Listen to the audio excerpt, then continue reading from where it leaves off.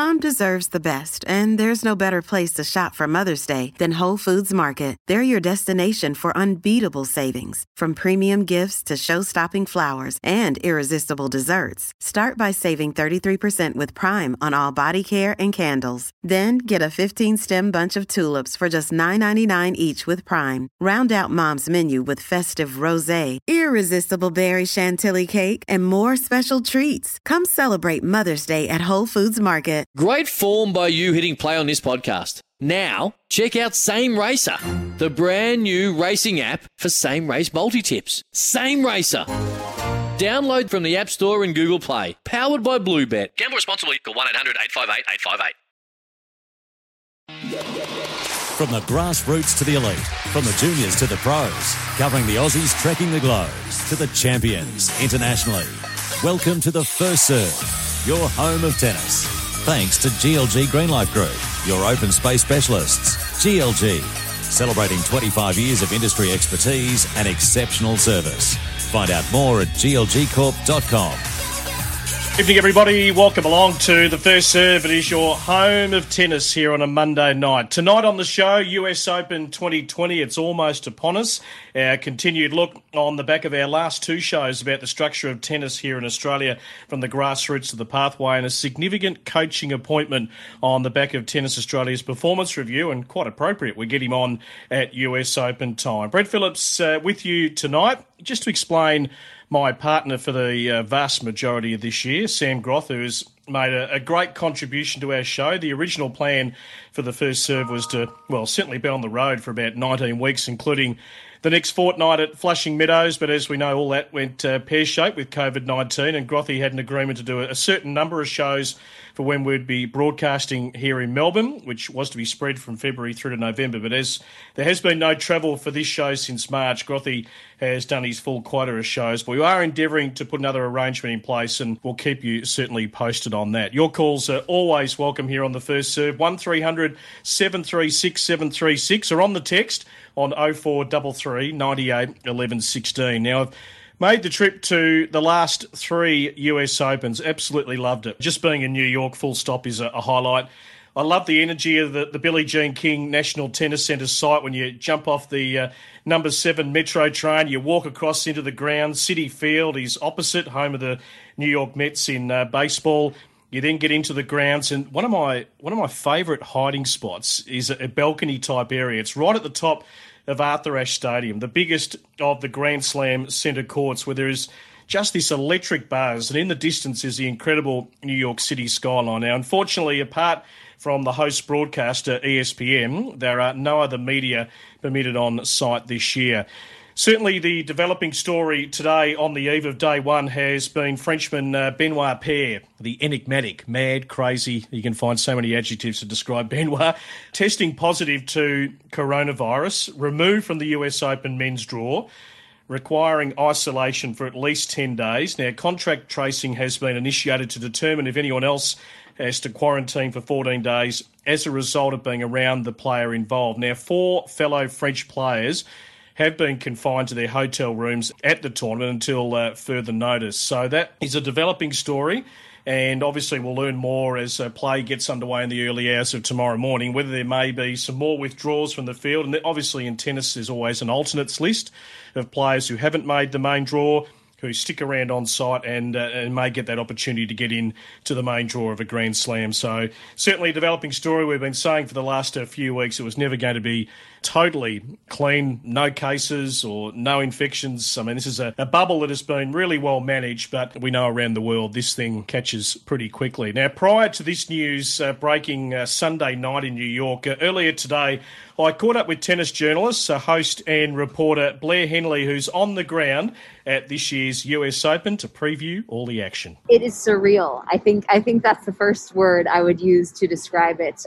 It's certainly easier to get around. I think the players have enjoyed having extra space, but once you're here for a few days, you miss what this tournament is known for, the energy, the feel of it. I mean, we have a Grand Slam starting tomorrow, and you don't have the same feel. Like, even as a journalist, I feel like I sometimes have butterflies as you see more and more fans on the ground. It's just not quite the same. That said, I think the USTA has done as good of a job as possible in making this as safe as possible. This was no small task. I think they've done as well as they could given the circumstances, and I think the players feel very comfortable, which is, I think, key to making this happen. It's certainly been rammed home if I've been, just keeping an eye on all the players' social media in the last week, because there was a lot of scepticism.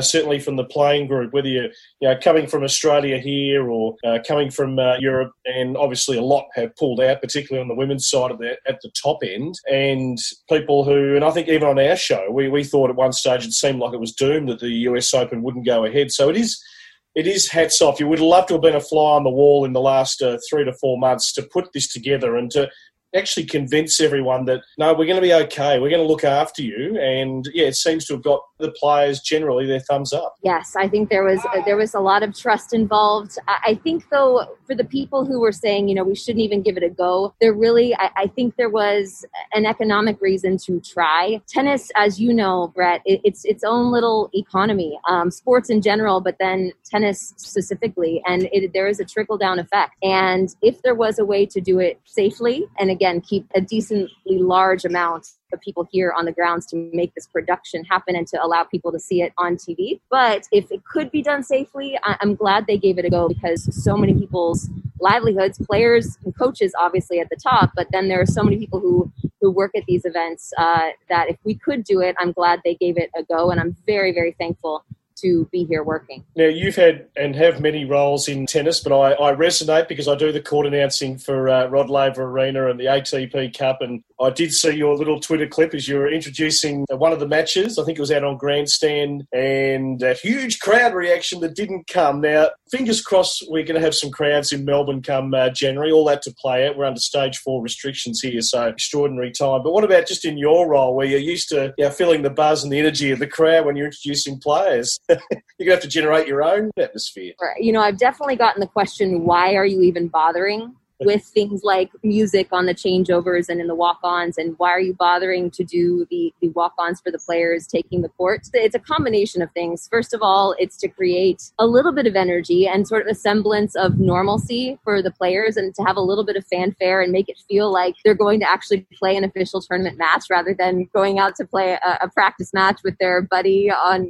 a Friday afternoon. Definitely an effort to create some normalcy for the players. The walk-ons are also being taken on the broadcast directly, and even if they're not being taken directly, you can hear that. You can hear the music coming in and out of the changeover. So even for the viewer at home, there's it's just to make it feel real, because it is. I mean, these matches there's money at stake here. There are points at stake, and we want the viewers and the players to feel like that as much as possible. Just from that TV broadcast point of view, will we see anything different for the US Open that we didn't see with Cincy in the last week? I mean, we've seen some pro sports around the world sort of adopt some fake crowd noise or just different little innovations and gimmicks. Right. There will be some differences because ESPN will be stepping in as the host broadcaster, and I do believe they are going to have some crowd noise effects. In addition, in Arthur Ashe Stadium, I don't know all of the ins and outs of this, but I do believe there will be a way for fans to sort of record themselves cheering, or a clip of themselves cheering, and they have these screens set up inside Ashe that I think it's supposed to be a sort of a fan visual and allow the fans to feel involved as much as possible. So they're innovating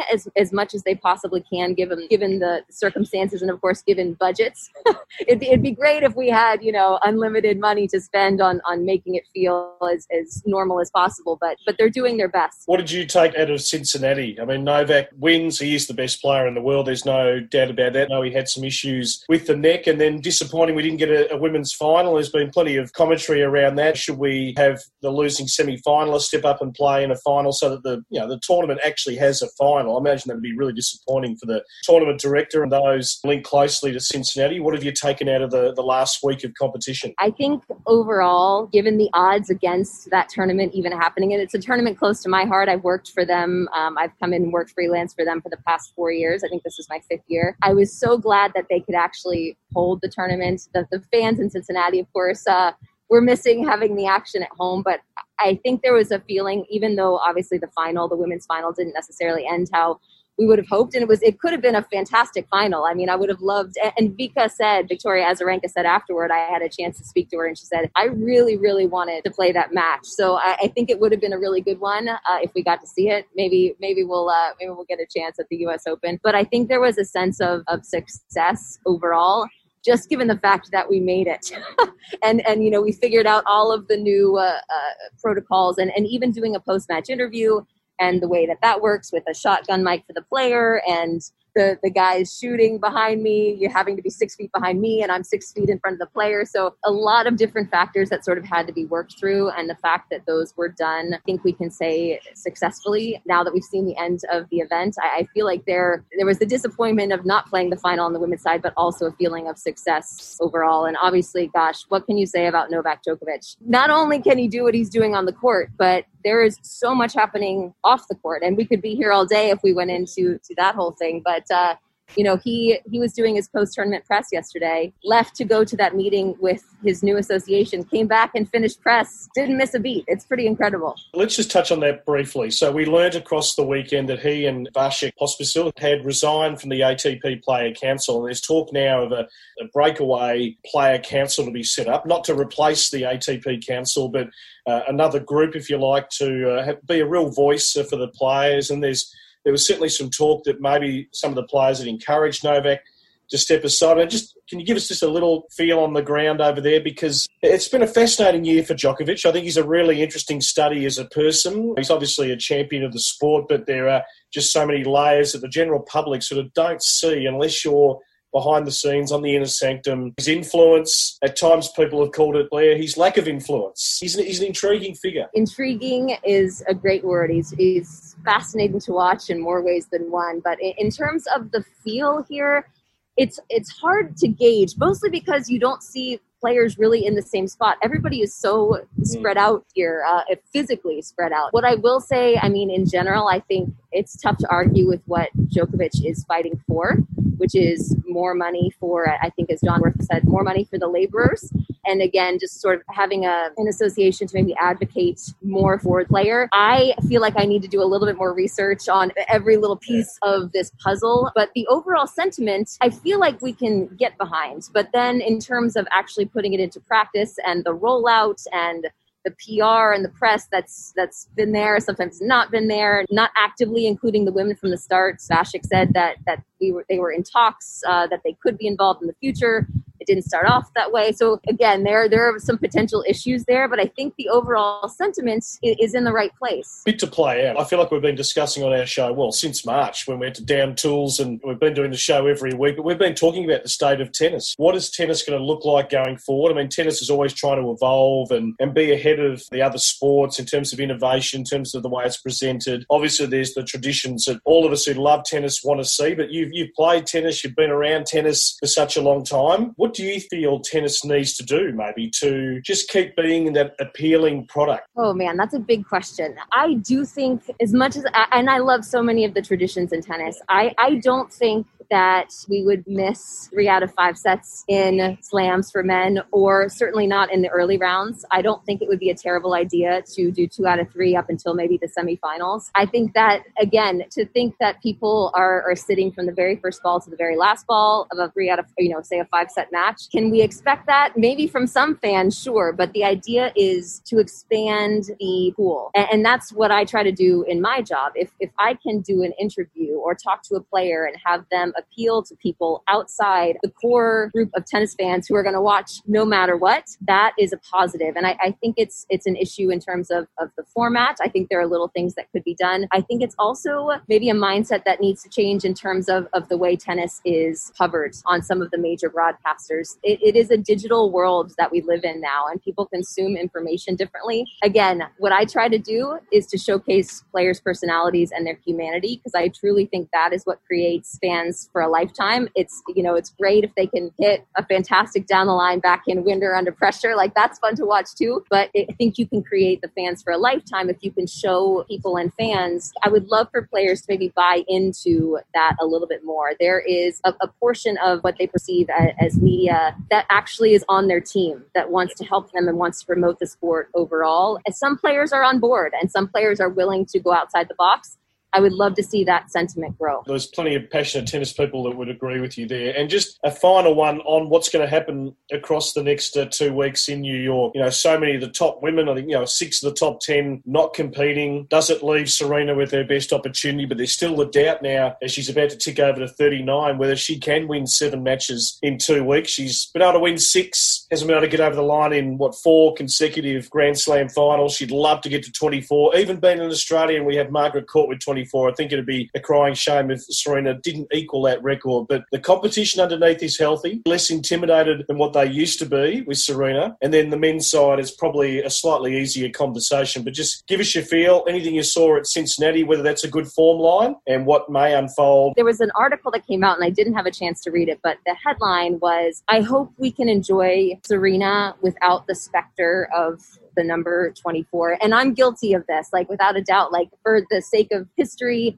and talk about interesting people outside of the tennis bubble. I mean, that is international attention worthy. But I hope that we can just enjoy the fact that she still loves it and still wants to play. I think we've come to that with Venus. And I feel like it's such a pleasure because you just know how much she loves tennis and loves competing. And that's why she's still doing it. And is there a part of Serena that would absolutely love to get that 24? Yes. But I don't think she'd be out here if she was hating life. I think just to try to enjoy what she does so well on the court, maybe without those expectations, I think would make it more fun from the viewer standpoint, because it is you just would love to see that happen. Yes, without some of the top players there, sure. I think, everybody's chances are better for a breakthrough. But like you said, I think there is a lot of depth on both sides, actually. Riley Opelka actually said that during media day on the men's side. He said, there are guys who, if Roger, Rafa, and Novak weren't around, that would have multiple slams by now. Team Tsitsipas, Medvedev, I think is another one who we're going to see. So it's going to be fun tennis, and I think just because some of the top players aren't there, I don't think that is going to decrease our enjoyment as viewers at all. Yeah, great to catch up with Blair Henley earlier today, tennis journalist, host and reporter. All thanks to Tennis Direct. Great to have them on board with us here on The First Serve, Australia's favourite online tennis store. Fast delivery, great prices, free delivery on orders over $150. You can head to their website, tennisdirect.com.au right now. And for First Serve listeners, you can get a 10% discount store-wide. So just use the promo code FirstServe10. So all up, we have 10 Aussies in the draw, 6 men, Alex de Minaur, John Millman, Jordan Thompson, James Duckworth, Chris O'Connell and Mark Polmans, and 4 women, Isla Tomljanovic, Madison Inglis, Astra Sharma, and also Lizette Cabrera. Our women certainly have got some tough first-round matchups. De Minaur on the men's side, seeded at 21 and looking to better his fourth-round performance last year. A really solid US Open, lost to Grigor Dimitrov, who returned to form to make that semi, of course, and just won on the text. Brett, what's happening with line judges at the US Open? Is it all down to a computerised system? Yeah, it is. Obviously, that's to limit, more people being on site. So it will be no lines people, live Hawkeye right throughout Flushing Meadows. Now, we saw this introduced at the Next Gen Finals in Milan back 2016. I went to the inaugural edition. I loved it personally. Clean court. I was told the technology had been tested for 18 months and it was as close to perfect as you can get. So you'll have the computerised voice yell out the ball is out.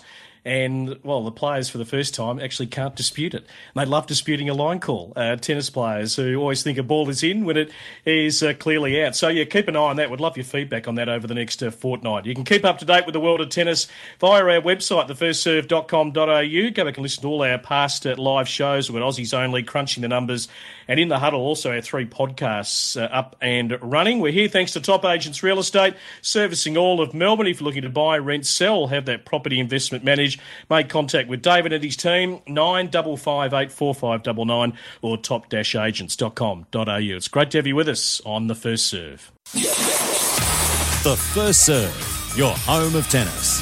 Thanks to GLG Green Life Group, celebrating 25 years providing landscape, horticultural and environmental services throughout Australia. GLG, your open space specialists. glgcorp.com. Welcome back to The First Serve, your home of tennis. Love to take your calls tonight. 1300 736 736 or on the text 0433 98 11 16. With a positive test today in the bubble, as glad as I am to see tennis back. What does it say now about the rest of those who have been in contact with the player. What if there is more than one player? Well, yeah, Aaron, as I just mentioned off the top there are 4 other French players who have been isolated to their rooms pending further information. So the USTA is not actually going to reveal the identity of the players. L'Equipe, the French newspaper, revealed the player who had tested positive in Benoit Paire, but look, we've always been told from day dot it won't derail the whole tournament. There is a list of alternates. If you test positive, you're out, and the next one will come in. And there's plenty of those still on site. So, yeah, let's hope, fingers crossed, it doesn't get too big, no doubt. The last fortnight, we have certainly put some focus on the grassroots and pathway here in Australia, and we'll continue to do so. I'll reiterate again, we are a show for all stakeholders in tennis, and as I explained last week, it was my reading of a particular post on the Australian Tennis Community Facebook group by Coach Bill McDonald that certainly grabbed my attention. So I invited Bill on the show to explain his absolute condemnation of Tennis Australia and the member associations and how the sport is being governed. That interview a fortnight ago got a huge amount of feedback from many tennis folk involved at the coalface of the game who contacted me via email, text and by phone from right around the country. And as you're aware, for those that listen in each week, I spent the first 15 minutes of the show last week reading out what I'd been sent to express the temperature of what a lot of people are thinking, described by many as a deep concern for some time now. Now, these are people, be it administrators, coaches, players who contacted me, who live and breathe tennis day in, day out. You can go back and listen to our show the last 2 weeks if you have missed it, which we are podcast, of course. Since our show last Tuesday, I've continued to have discussions with people reaching out. I've been on a couple of Zoom calls and phone calls just to listen and understand, leaving me with this underlying feeling that they don't really have a voice to top office and are ostracised if they go against the structure put in by the top. Now, just here's a few more little snippets I've received in the last week. If it is truly a members-owned, not-for-profit organisation, it certainly does not behave like one. There are affiliates screaming for assistance, and for the most of it, the only thing that the governing body can seem to do is employ more staff to carry out more TA policy, which has come about by some overcooked survey commissioned out to some external company who knows little or nothing about tennis. Now, we all have to start talking way more, demanding better for our clubs, regions and states. Too often, questions are asked and there are never answers given. We have a disease far greater than COVID-19 in our sport. It's called disconnection.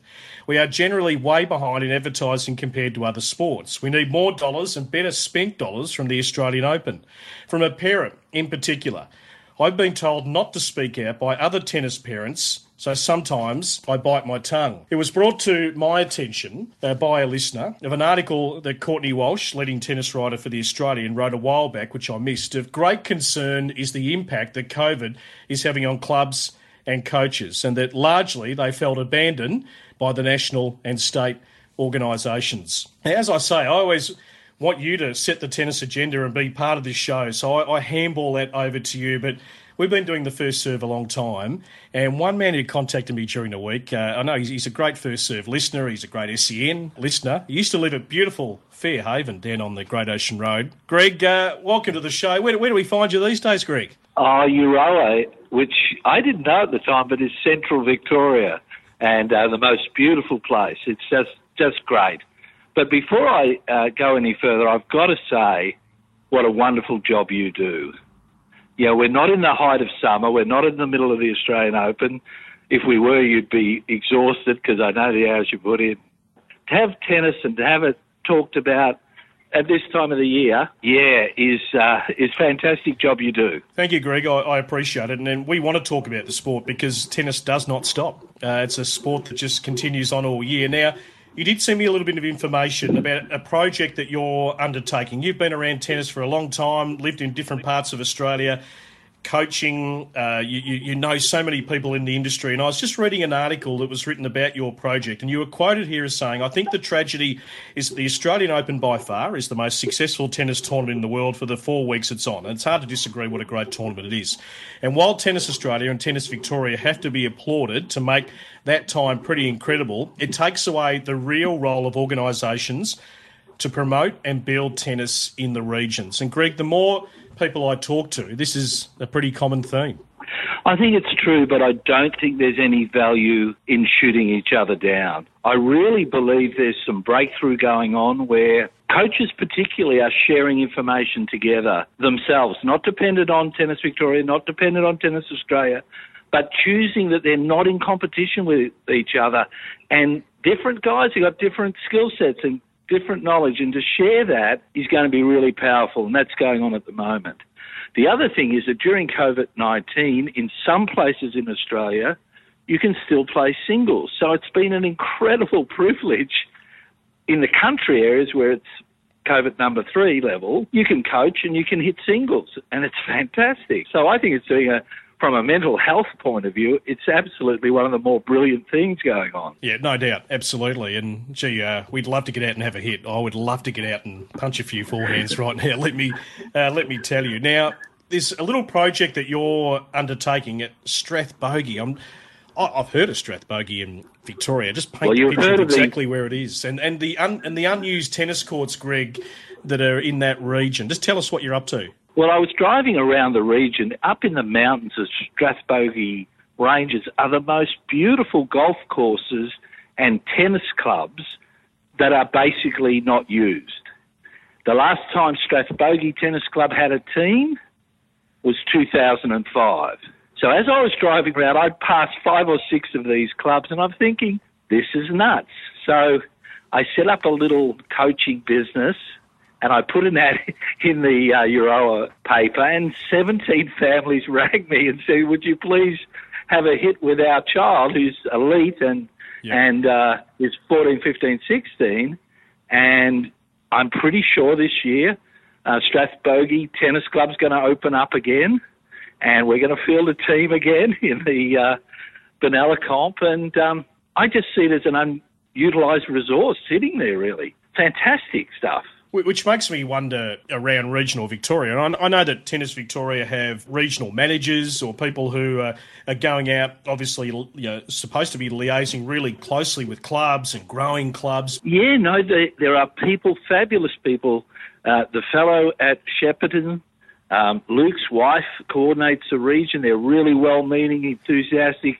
He spent his time learning at Kooyong and under Cedric Mason, and these guys, fantastic young guy. But guess what? He's controlled by a committee. There's your problem right there. Tennis Australia, Tennis Victoria, they can have the best intentions, they can staff the right people, they can do everything right, but at the end of the day, every tennis club has a committee. And if I go into Strathbogie tomorrow and the part on my head is the wrong size, the guy can say, Greg, we're terminating you, see you later. Doesn't matter what Tennis Victoria says or Tennis Australia says.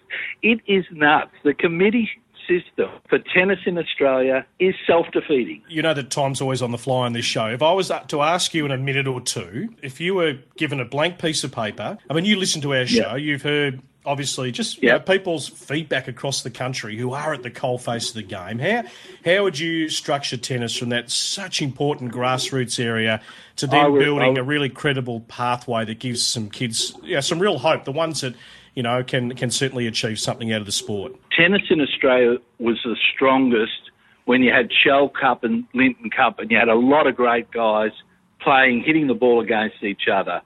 I wrote a paper for Steve Wood when he was CEO, and I said, take control. When we were living in Blackburn, there were 9 tennis clubs in Blackburn, all doing poorly. All the churches, north, south, east and west, and the coaches were struggling.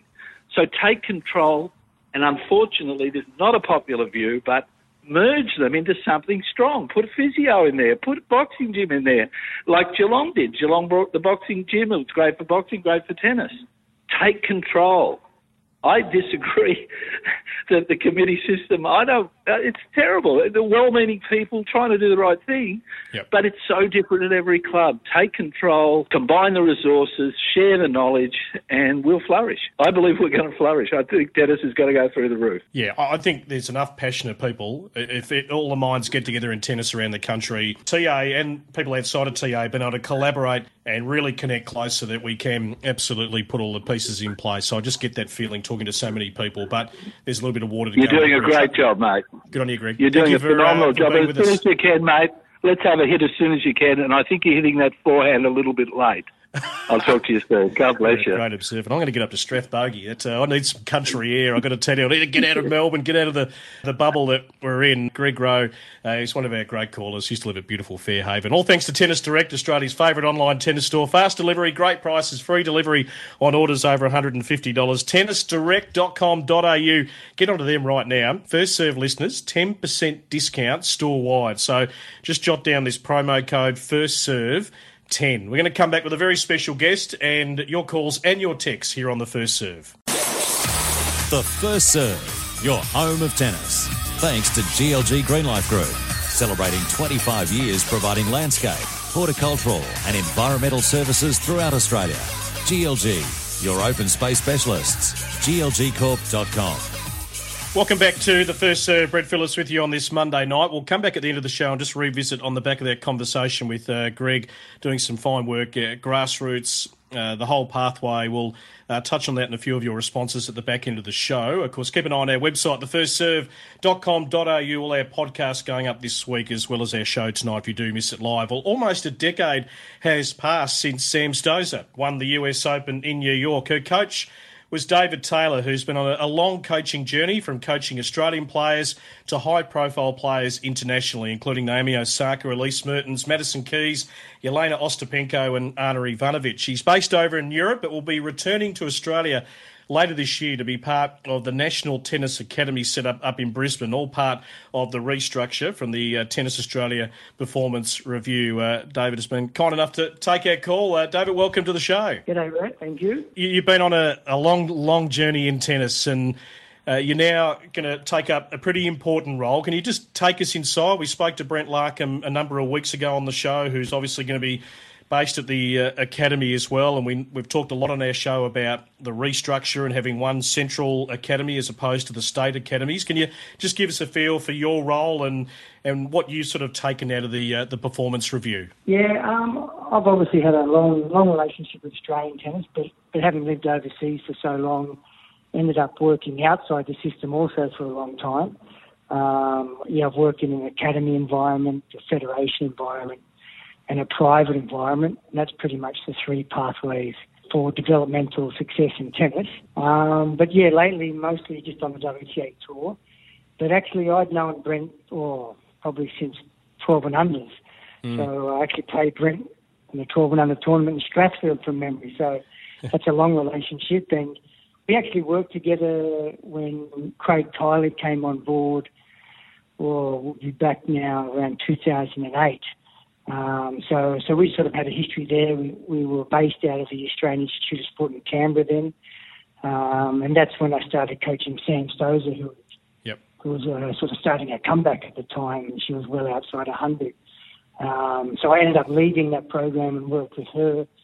But yeah, definitely had some good memories working with Brent, and I think he's definitely the right guy to be heading up the new program. Can you specifically sort of take us inside what your brief is with your role? Yeah, well, I guess, I've had a lot more experience on the female development side of tennis, and Brent's probably worked more with the male side of development, so I think they were looking for someone with strengths in that area.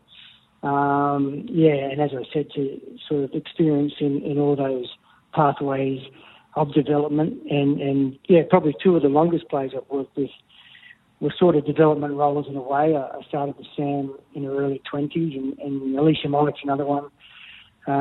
Started with her just when she turned 20. So my role now will be a little bit similar to that, but probably starting with girls a little younger, and then sort of getting them ready to put them off to someone who had done something like myself. So putting them off until just outside 100, and someone else will take over. David, I was reading some comments you made last year, and I think it was when you were about to take the reins of coaching Daria Gavrilova. We know that didn't quite get off the ground because Dasha was injured and obviously has had a really tough sort of 18-month period. But you made the comment how the WTA Tour had changed and that there was so many short-term player coach unions. Back in the day, as you said, you had Alicia for a while, you had Sam for a while, and there was some lengthy partnerships. Did that, as you've been thinking through COVID as well, which it's been a tough time for coaches, were you thinking that gee, I'd like to just come back and have a nice sort of steady role and make a great contribution back to Australian tennis because of the fickle nature of coaching on the WTA tour? You're absolutely correct. I look back on the last 15 years I've been on the WTA tour, or probably longer than that actually, but 7-year stints with Alicia, 7-year stints with Sam, a couple of years with Ivanovic, and couple of years with Osaka. So they were very long stints, but I had a couple of players that were a lot shorter term, which sort of left me a little bit soured my relationship with exactly what I was doing, and I definitely got more out of developing a player. That was a big motivation for me to get in contact with Wally Masur at the time and sort of express a desire to work in Australian tennis again and be part of something with a bit more continuity and something that you could look forward to being part of instead of living and dying on a result the first week into a job. Can I ask you about just your observations about Australian tennis? I mean, we do a show here every week. There's a lot of commentary from people outside the governing body, as you would expect, who have a view and opinion. And there's many great tennis minds, as we know, in this country with such a rich tennis heritage. And, they point to the fact that, we haven't produced a lot of homegrown players for a long time. We haven't quite got it right, the pathway. Now, that's worth, you could tap right into that and deep down as to what all that means. But what's your own take? And do we, as a country that's sort of so isolated, away from the epicentre of tennis, do we punch above our weight, or do you think maybe we're not performing as well as we could? Oh, look, I think we're doing pretty well. As I said, I was part of when Tyler came on board, 07, 08. We didn't have hardly a player in the top 100 in women then. I don't think we had one at one stage. So, look, since that time, we've had a couple of Grand Slam champions on the female side, and obviously the men's we've historically done very well. Look, I think we're actually doing better than people sort of, allude to. But I think the fact that we're a victim of our own success in, the years when probably not every country was having a red-hot go at developing players. I think the sport, to me, the best comparison is football. As in soccer, living in Europe, I tend to call it football. But everyone is having a go, and the standard of international football is just incredible. And I think that's like tennis now. They're the two world sports by far. Nothing else is as competitive as those that every country is actually having a go at. But Australia, we have an incredible history of success punching above our weight in all sports. You look at the Olympics, for example, where we've done historically very well despite our population and isolation. So I think we're actually doing well, but I think, every now and again, what's just happened in Australian tennis needs to be done. There's been a massive look into it. I've spoken to several people and obviously in touch with a lot of people in Australia. So I think that's a good thing because you do see little programs like, I live right next door to Switzerland here and look at that country, how they've been able to develop a lot of players. I worked with Mertens last year in Belgium and produced a lot of players. So small countries are doing very well and, that makes us, definitely have to get our act together. And I think the big reasons those countries that I've just mentioned are doing well, very good coaches at a young age. Yep. And I'm glad that's been a big, I guess they're looking at how to bring the formative coaches into the program more cohesively. And I definitely applaud that and support that. I know the players I've been fortunate enough to work with, every one of them had a passionate coach at a young age that gave them, the path to success. A lot of people look at someone like myself, but I wouldn't have been able to get the results with those players if they weren't coached by a very good coach at a young age that gave them, no limitations in their grips and their tactics and things like that. I know I definitely try to encourage Alicia to have a good relationship with her formative coach, a guy by the name of Graham Neville. Sam had a young coach Nick Watkins. Anna Ivanovic told me a story when she was 12. Someone changed her grip from an excessive Western to the grip she ended up becoming number one in the world with. So without that guy involved, she never would have become the player she did. Osaka had her dad. You can go on the list, but I'm glad that finally, we're definitely addressing that where the coaches sort of just got left behind, and that should never have happened. No, exactly. Spot on. I'm running out of time. I'd love to chat to you for an hour, but let's do it again sometime. It's going to be great to have you back on Australian soil. You've got an unbelievable coaching resume over a long period, David, and look forward to seeing you. You're back here in November, I think it is. And you can call me every night in quarantine because I'll be pretty bored. Good man. We'll do that. I'll take you up on the offer. David Taylor joining us. He'll be part of the new National Tennis Academy up in Brisbane. Starting from scratch, offer premium glass repair. Head to their website, startingfromscratch.com.au. They specialise in the removal of window scratches, bringing it back to its former glory, whether it's scratches on the sliding door that your pet dog has caused or a bit of graffiti on the local milk bar tag with a knife. They will remove it. It's a magnificent company led by Macca and all the team. Back with plenty more here on The First Serve. The First Serve, your home of tennis. Thanks to GLG Greenlife Group, celebrating 25 years providing landscape, horticultural and environmental services throughout Australia. GLG, your open space specialists. glgcorp.com. Welcome back. Our final segment on The First Serve this week. I'd said I'd finish off with a little bit of your correspondence. Had plenty on the text tonight. So just back to our conversation around what we've been discussing the last 3 weeks with the grassroots and the pathway, and we had Greg on there who's doing a nice little tennis project up in Strathbogie. Just the differing opinions. We always get that here on SEN, whatever sport we're talking. He's spot on. Committees are the problem. Volunteers, many of whom have no tennis experience, are making professional appointments, and this is one of the biggest issues for coaches. The contrary view from Aaron, while I see the point Greg is making about clubs merging, sharing resources, I'm part of a small club that's been around for over 70 years. Our committee doesn't have ego or power-hungry people. The system works for us and has attracted a really great coach with great results. It's different in different demographics, I think. Just on the broader world stage, the USTA are fully transparent. Number of staff and what each role is paid and where the money is spent. Why not the same at Tennis Australia and each of the state bodies? Why the secrecy? Now, we will speak to Tennis Australia over the next couple of weeks. We had a couple of things lined up tonight, and I've had a couple of off-air chats across the weekend, a couple of text message exchanges. So if we can do anything, it's just basically creating a platform where Tennis Australia will listen, no doubt. They want feedback. Obviously, I think there's a lot of good people I know who have good intentions, but clearly there's a disconnect, and I think we'll keep the conversation certainly going. So stay tuned for that over the next week or two. And not sure why Novak wants a voice when they have one called the ATP. Seems like a reaction to the COVID issue he had. Can't imagine the players following him when Nadal and Federer aren't. Daryl from Ringwood. Well, that's the issue, Daryl, is it? There's a lot of players who haven't got a lot of faith in the ATP. If you listen to Andrew Harris, the young Australian, who was on a Zoom call with Andrea Gaudenzi, the ATP chairman, with a number of players going back a few months ago, they tore strips off him. Now, this guy hasn't been in the job very long. I mean, tough. He walks into the job, bushfires in Melbourne, COVID for this year.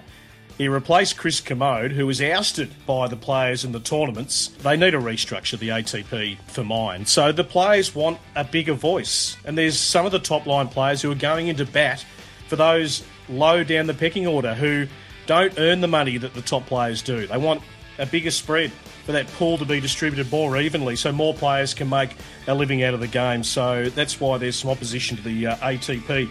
Tennis Direct, of course, Australia's favourite online tennis store. Fast delivery, great prices. Visit their website, tennisdirect.com.au. We'll catch you next week. Subscribe to The First Serve via Apple Podcasts, Google Podcasts, Spotify, or your preferred podcast platform to listen at your convenience to the live shows you miss on a Monday night. Plus our weekly themed podcast content, including Aussies Only, Crunching the Numbers, and In the Huddle, produced by Study and Play USA. Plenty of content to listen to weekly. Subscribe to The First Serve, your home of tennis. Want to witness the world's biggest football game? Head to iCanWin.com.au, predict Australia's score with a crystal ball, and it could be you and a friend at the FIFA World Cup Qatar 2022 semi-finals, all thanks to McDonald's. Maccas, together and loving it. TNCs apply.